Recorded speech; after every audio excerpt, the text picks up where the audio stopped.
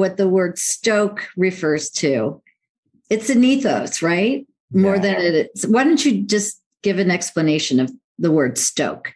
Gosh, that's a really good question, because I use it more and more, even in my business communication now. And I think before it might have been a term that I saw when I was thinking about moving to Southern California, kind of like a rad surf term. But to me, it's really become an important word in my life, and that it means so much. And I think it's subjective. You can define stoke any way you want, but ultimately, I think it brings a certain level of happiness and a feeling of energy, right? That you get from something that makes you happy, whether it's surfing or mountain biking or trail running or having great interviews on podcasts like this.